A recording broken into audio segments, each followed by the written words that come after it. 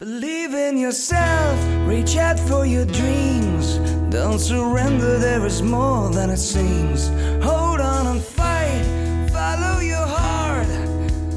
This is your way, life is what you make of it. Hi, this is Dr. Joe Luciani welcoming you to another session of self-coaching with real-life emotional struggle, whether it's depression, anxiety, relationship conflict, losing weight, or simply handling life's challenges are all addressed, teaching you to become your own best coach.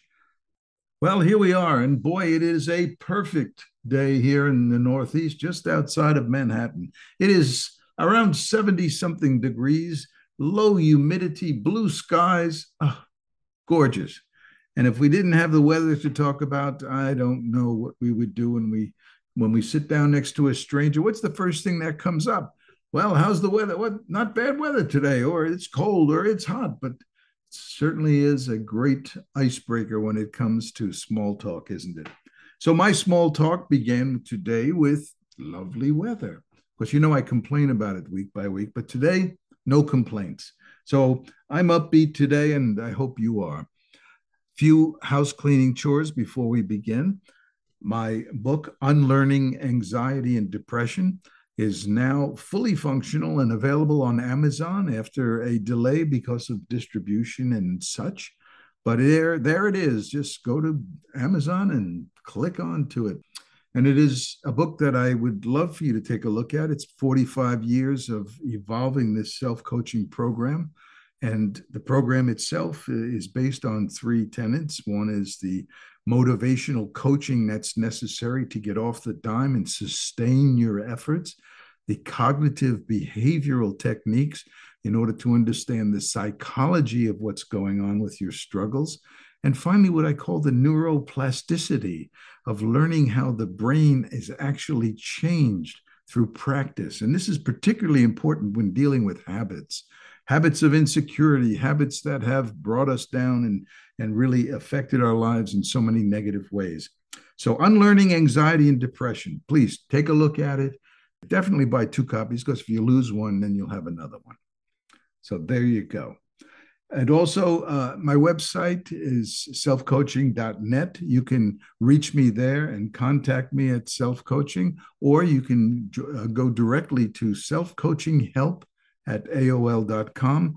And you not only leave some feedback, but you might have a specific question you might want me to address in these podcasts. And feel free, and I will do that anonymously. Leave a question or a topic you'd like me to cover, or just to specifically respond to some of your questions and struggles. Be glad to apply a self-coaching approach to what you are struggling with. So that being said, I thought today might be a good idea to talk about how we read people.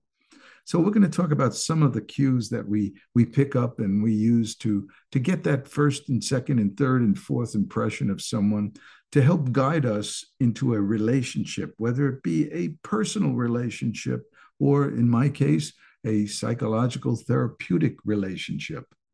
Now, research shows us that words, what someone says, account for only 7% of how we perceive and communicate, whereas our body language exudes 55% of how we're interpreted, and the voice tone, how it comes across, that tone, that accounts for about 30%.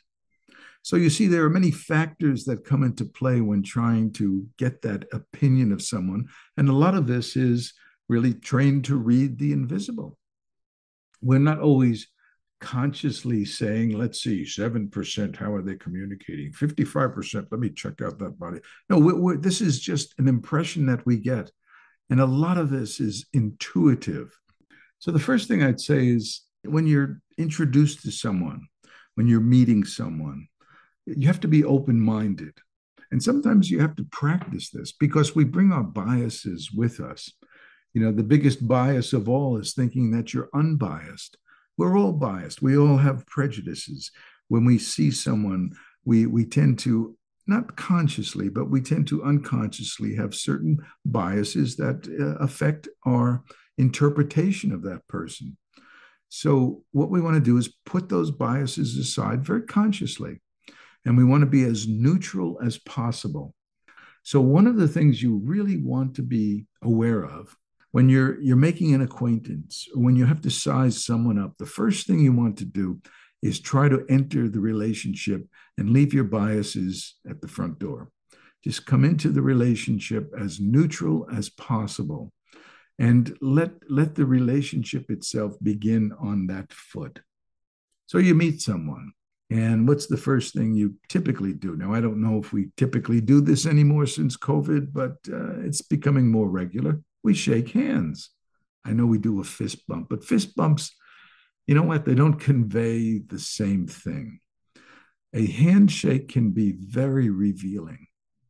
Yeah, just whether that handshake is firm, whether it's kind of limp and wimpy, it really does exude a lot of information.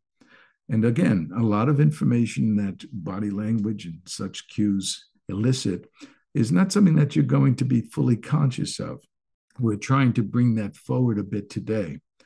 And you have someone come in and they give you that old firm handshake. Well, there you go. Now there's a pretty assertive guy. Now what's that conveying, that firm handshake? Well, could be conveying confidence, right? It could be conveying just someone attempting to be confident. It's kind of a defensive confidence. So that person comes and is very consciously giving you the grip. I had a guy come in once and shook his hand, and I thought I was going to break the bones in my hand.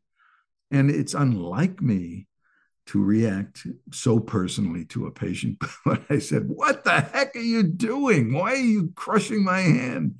I couldn't help it. I mean, why he had to do this, as I later found out, this person had a massive insecurity. And his first attempt, he wanted me to know that there was a dominant aspect to him and that he was no wimp. Well, not only did he not convey that, but he conveyed to me that he's being a jerk.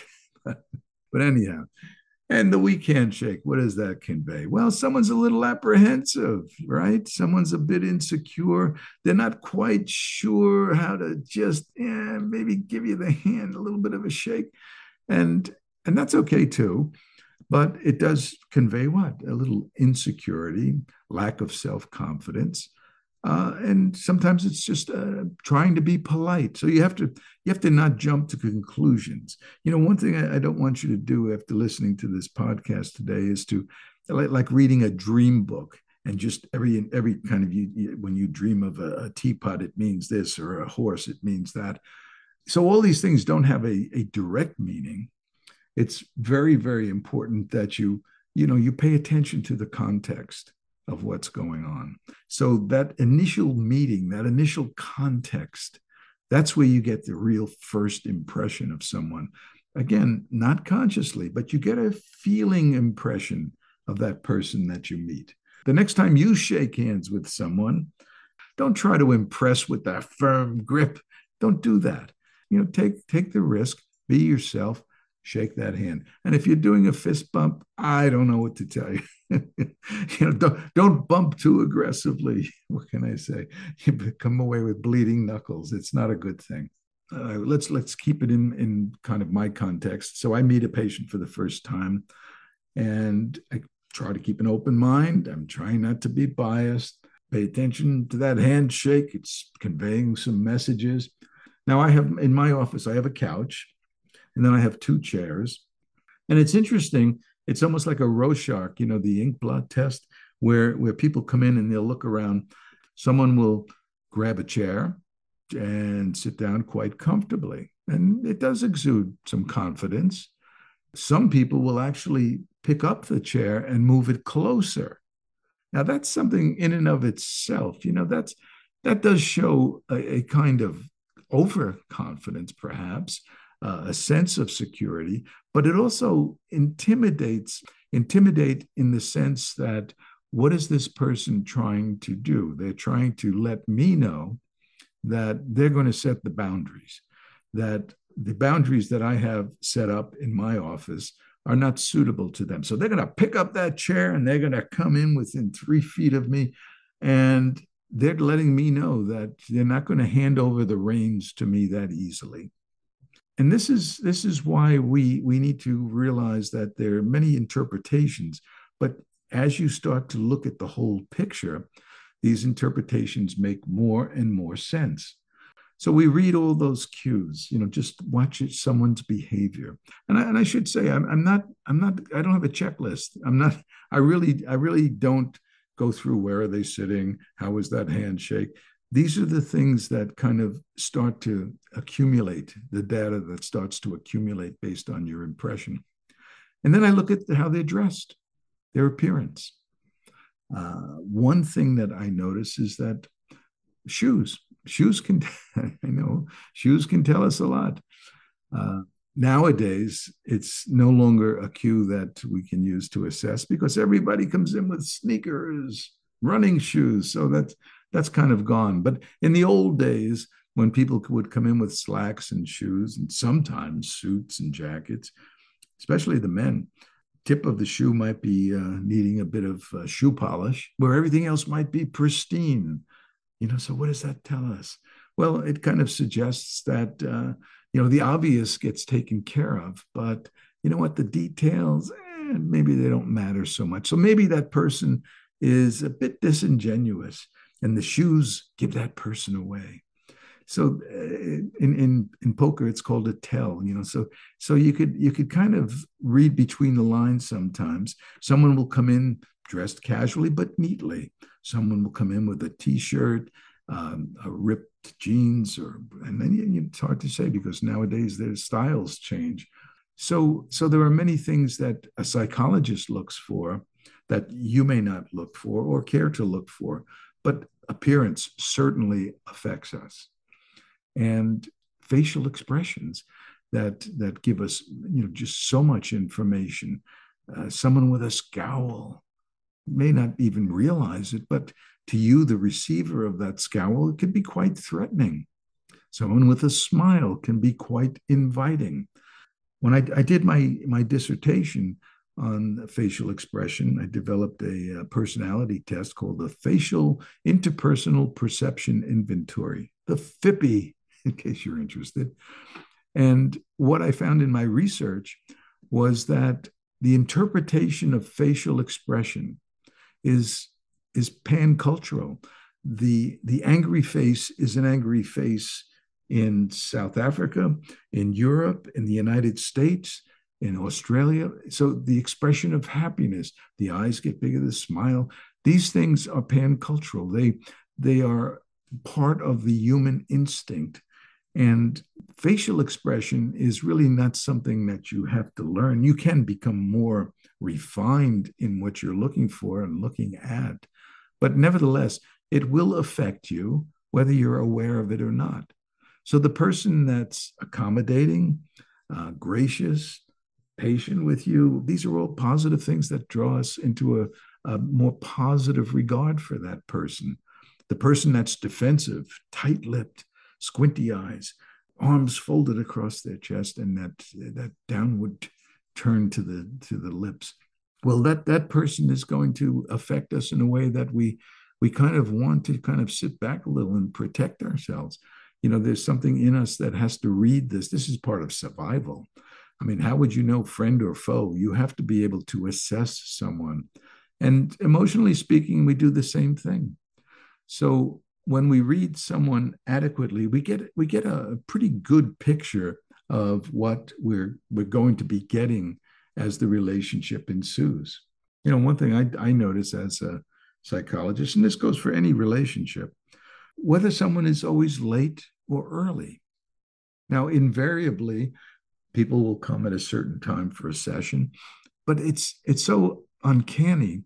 I had one patient who would always come approximately 10 minutes late for every session. And I mean within 30 seconds of 10 minutes late.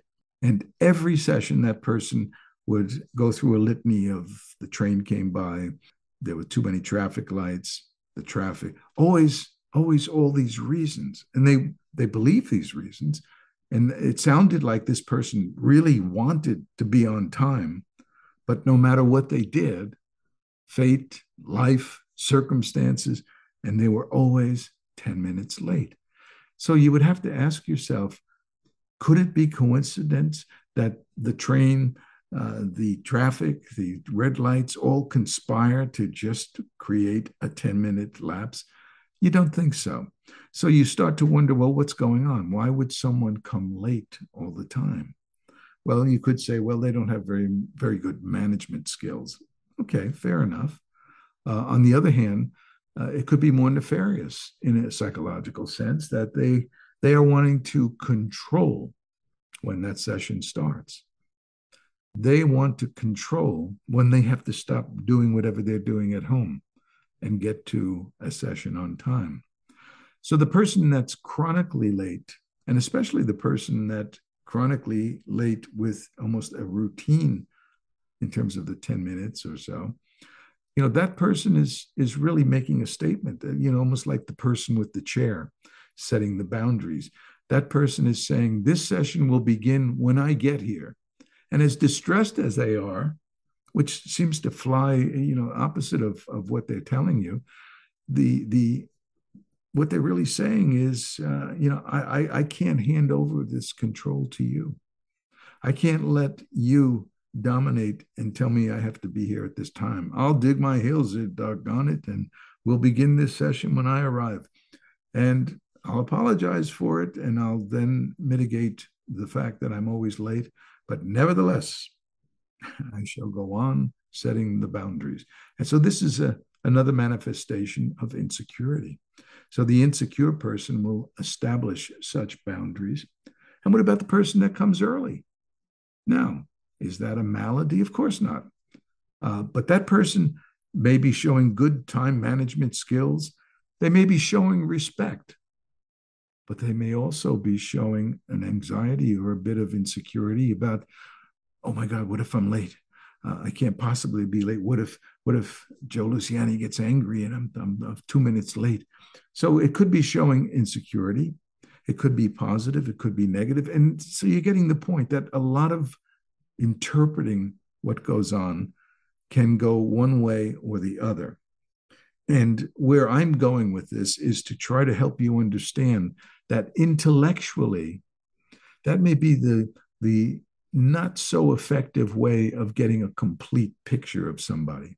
Because I think that since, like the person that comes late, that could be someone trying to set boundaries, or it could be someone having time management problems. But before we tend to develop a bias or an interpretation, we are affected by that. So you need to start to realize that you are needing to develop those intuitive, that 20/20 psychological vision. And that's going to affect you, not so much intellectually, but if you kind of relax into it, you'll get a feeling for someone. And that's what we call that first impression.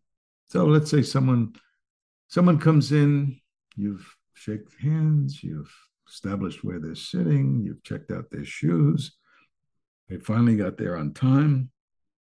Now what? Well, now you start to talk and you look in their eyes. The eyes can tell you a lot, especially someone who has a really hard time looking you in the eye. Just the eyes kind of dart back and forth. That person may not want to feel exposed.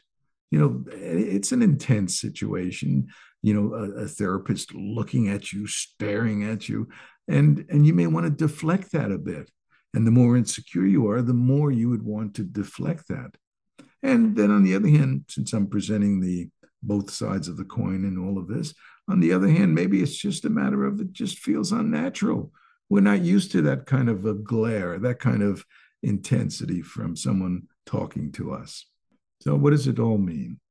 Well, it all adds up to this. You can start to become a little bit more cognizant of the nuances of body language and how tight one is and whether the legs are crossed or not and the arms are folded and the tone is very important. How does it sound to you? Is it intense or too intense? Is it relaxed? So all these things form an impression.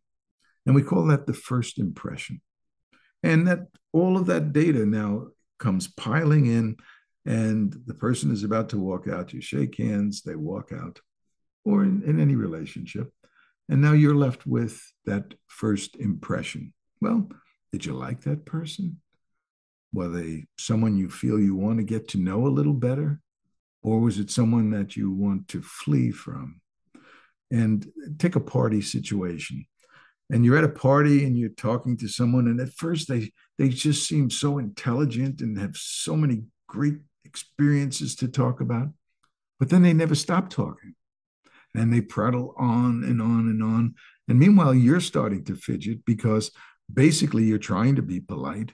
So your body language is starting to convey, listen, guys, I need to get out of here. This is getting a little bit out of hand. But the person isn't really observing your body language. And that person goes on talking and talking and talking. So you see, you'll leave that person with the impression, that first impression, not for me, too many red flags. This person is not a giving person. This is a taker. And as much as that person, the taker person, might be saying, wow, I'm a great conversationalist and I offer all this to people, they do it because it is ego gratifying for them. And there's no give and take. There's no reciprocity. So that's a selfish person. You know, it's hard to imagine that it could be the other way, but it can be, because someone who just doesn't have good social kind of antenna may be talking and talking because they're not really picking up that you don't want to hear it. They may mistakenly think that what they're saying to you is really of interest to you. So that's a confident person, but maybe a person who just doesn't have the social antenna to really read someone else's darting eyes or behavior that indicates that, you know, I'm strangling here, give me a break. So it's really important to read. Now, some people are almost impossible to read. Some people come across and we say, wow, this is a fantastic person. I really want to get to know this person. Now, if all of the data that you have suggests that that's how you feel, that's how they affect you, that's the impression that you have, well, there's a fairly good chance that this might be a worthwhile relationship to pursue. However, and here I go again, one side and the other, there are sociopathic people in the world who are so good at schmoozing us that they just come across like silk, and they can tell us, you know, wonderful things, and they seem glib, and they're telling us how wonderful we are and what great listeners we are. And meanwhile, this person is a quintessential manipulator. They have exquisite social skills. They're just not real. They're manipulative. So that's not a genuine person. And sometimes, and I guess this is my point here, sometimes your impression of someone can be quite erroneous. All the right reasons in terms of clicking off the handshake, the appearance, the shoes, the boundaries, all of those can, you know, be checked off as being adequate. And yet that person may be a real deadbeat. So are first impressions valuable? Yes. Now, that said, you have to always be willing to understand that a first impression should never be the last impression. And that's why we have to keep adding through experience to the data. Consistency is really important. Inconsistency throws up red flags, which require us to maybe reshuffle the deck and reestablish what's going on. Who are we talking to here? This person isn't the same person I met at the party 2 weeks ago. What's changed? So we are always trying to evolve in a relationship. And the relationships that we want to sustain are those that check all the right boxes, but remain consistent, and consistent in a reciprocal way with our needs and their needs. There is chemistry and there is chemistry. You're not going to get along with anyone unless you are manipulative yourself, unless you're a yes person and so insecure that you have to please everybody. And therefore, you're what we used to call a glad hander. And you go around saying, hey, how you doing? And you get into these conversations. And meanwhile, you'd rather be home watching TV. So it's important for you to find the chemistry that's right for you. And that's not always easy to do. Also, and I should include that also becoming more accessible yourself to people requires that you kind of don't let your own insecurities kind of trip you up. Don't you go into a relationship and try to crush that handshake. Try to be aware that you need to really try to be who you are. That's the easy part, the hard part. Being who you are means being unbiased with your own insecurity. Best way I could think of to do that is when you meet someone and you want to be unbiased in that relationship. You want your best self to come forward and you want to be represented adequately in this meeting. Whether you're meeting someone that you want to date or someone that you want to befriend, it doesn't matter. You want your best self to come forward. So how do you do that? Especially if you have some insecurity struggles. How in the world do you do that? Well, that is the important question. How in the world do you transcend your own hesitations, your own boundary issues, your own insecurities, and how do you bring your best self forward, especially in a relationship that you feel intuitively you would like to cultivate? Well, the single best way that I could think of is you have to abandon your introspection of who you are, your insecurity, your self-doubt, your feelings of worth, your need to impress. You need to abandon all that introspection and become really, in a Zen fashion, become one with the conversation. That way, you are really then allowing your true self to speak through you, rather than 1 foot in, 1 foot out kind of conversing where you're wondering, we call it the observing ego, where you're wondering, how am I doing? How do I sound? Am I impressing this person? Do they like me? When you become solely involved in the conversation, then you are abandoning the self-doubt, the self-criticism, the what-ifing, and you're allowing yourself to just become that in you, which is natural. And then that's the instinctual force. The energy in you, that's a natural energy, comes forward. That will always be your best. The more you try to be something you're not, doesn't work. Doesn't come across the same way. The energy is different. It's different. To be who you are requires a leap of faith. Try it. Now, one way to practice this is when you're with someone you really feel comfortable with, someone you fully trust, a relative, close friend, and maybe either while it's happening or in retrospect, look at how you did in that conversation where you were totally at ease. And you'll see that you were totally into the conversation, because with that person where you have complete and total trust, you weren't sitting back saying, I wonder what they're thinking. I wonder how I'm doing. No, you were totally within the context of that conversation. So that's the clue to presenting your best self. So aside from reading someone else, which is, you need to ferret out those people that you want to approach and those people that you want to avoid. And sometimes the red flags are glaring and they're there right from the start. And that first impression is something that gives you a need to flee that relationship. The more that you begin to become aware and sensitive to your own gut feelings, and the gut is very important. If someone leaves you unsettled, that says something. Intellectually, you might say, I don't understand why. They just seem so nice. And yet I just feel somewhat just almost, I don't know, just squeamish about that. Well, whatever it is, you see, you want to trust your gut as being a valuable part of your equation. And let's say you've just finished a conversation with someone who was thoroughly impressive, someone on paper that you would love to relate to.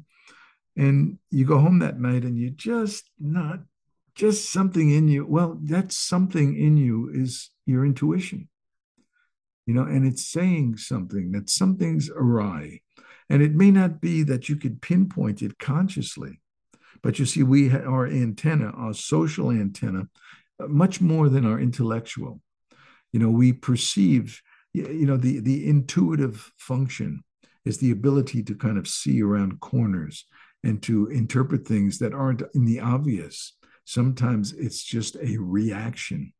So value your reactivity, value your impressions of people, and by all means, keep in mind, you will do very well to establish that natural rapport, because you want to give someone else that first impression of you as well as you getting the first impression of someone else. So if you want to find relationships in your life, if you want to maximize the fluidity of bringing people in and flushing people out, what's most important is that when your intuition is driving you towards someone, that's where you need to let them get a glimpse, a first impression of you that's lasting. Well, I hope I've made a good impression today. Talk about pan-cultural. I would love to know how self-coaching reads in different parts of the world, whether it's applicable, whether all the things I say from this kind of microcosmic view from Northeast New Jersey, if it applies to you and down under or up somewhere up under, wherever you may be. Let me know. I'd love to hear from you. And on that note, I would like to say, visit my website where you can learn a lot more about this whole self-coaching thing. So until next time, remember that being victimized by emotional struggle, it's not an option. And by definition, victims are powerless. And you are not powerless. And remember, everything's hard until you make it simple. So join me every week. And how about we make it simple together? Reach out for your dreams. Don't surrender, there is more than it seems. Hold on and fight, follow your heart. This is your way, life is what you make of it. Believe in yourself, reach out for your dreams. Don't surrender, there is more than it seems. Hold on and fight, follow your heart. This is your way. Believe in yourself, reach out for your dreams. Don't surrender, there is more than it seems. Hold on and fight, follow your heart. This is your way, life is what you make of it.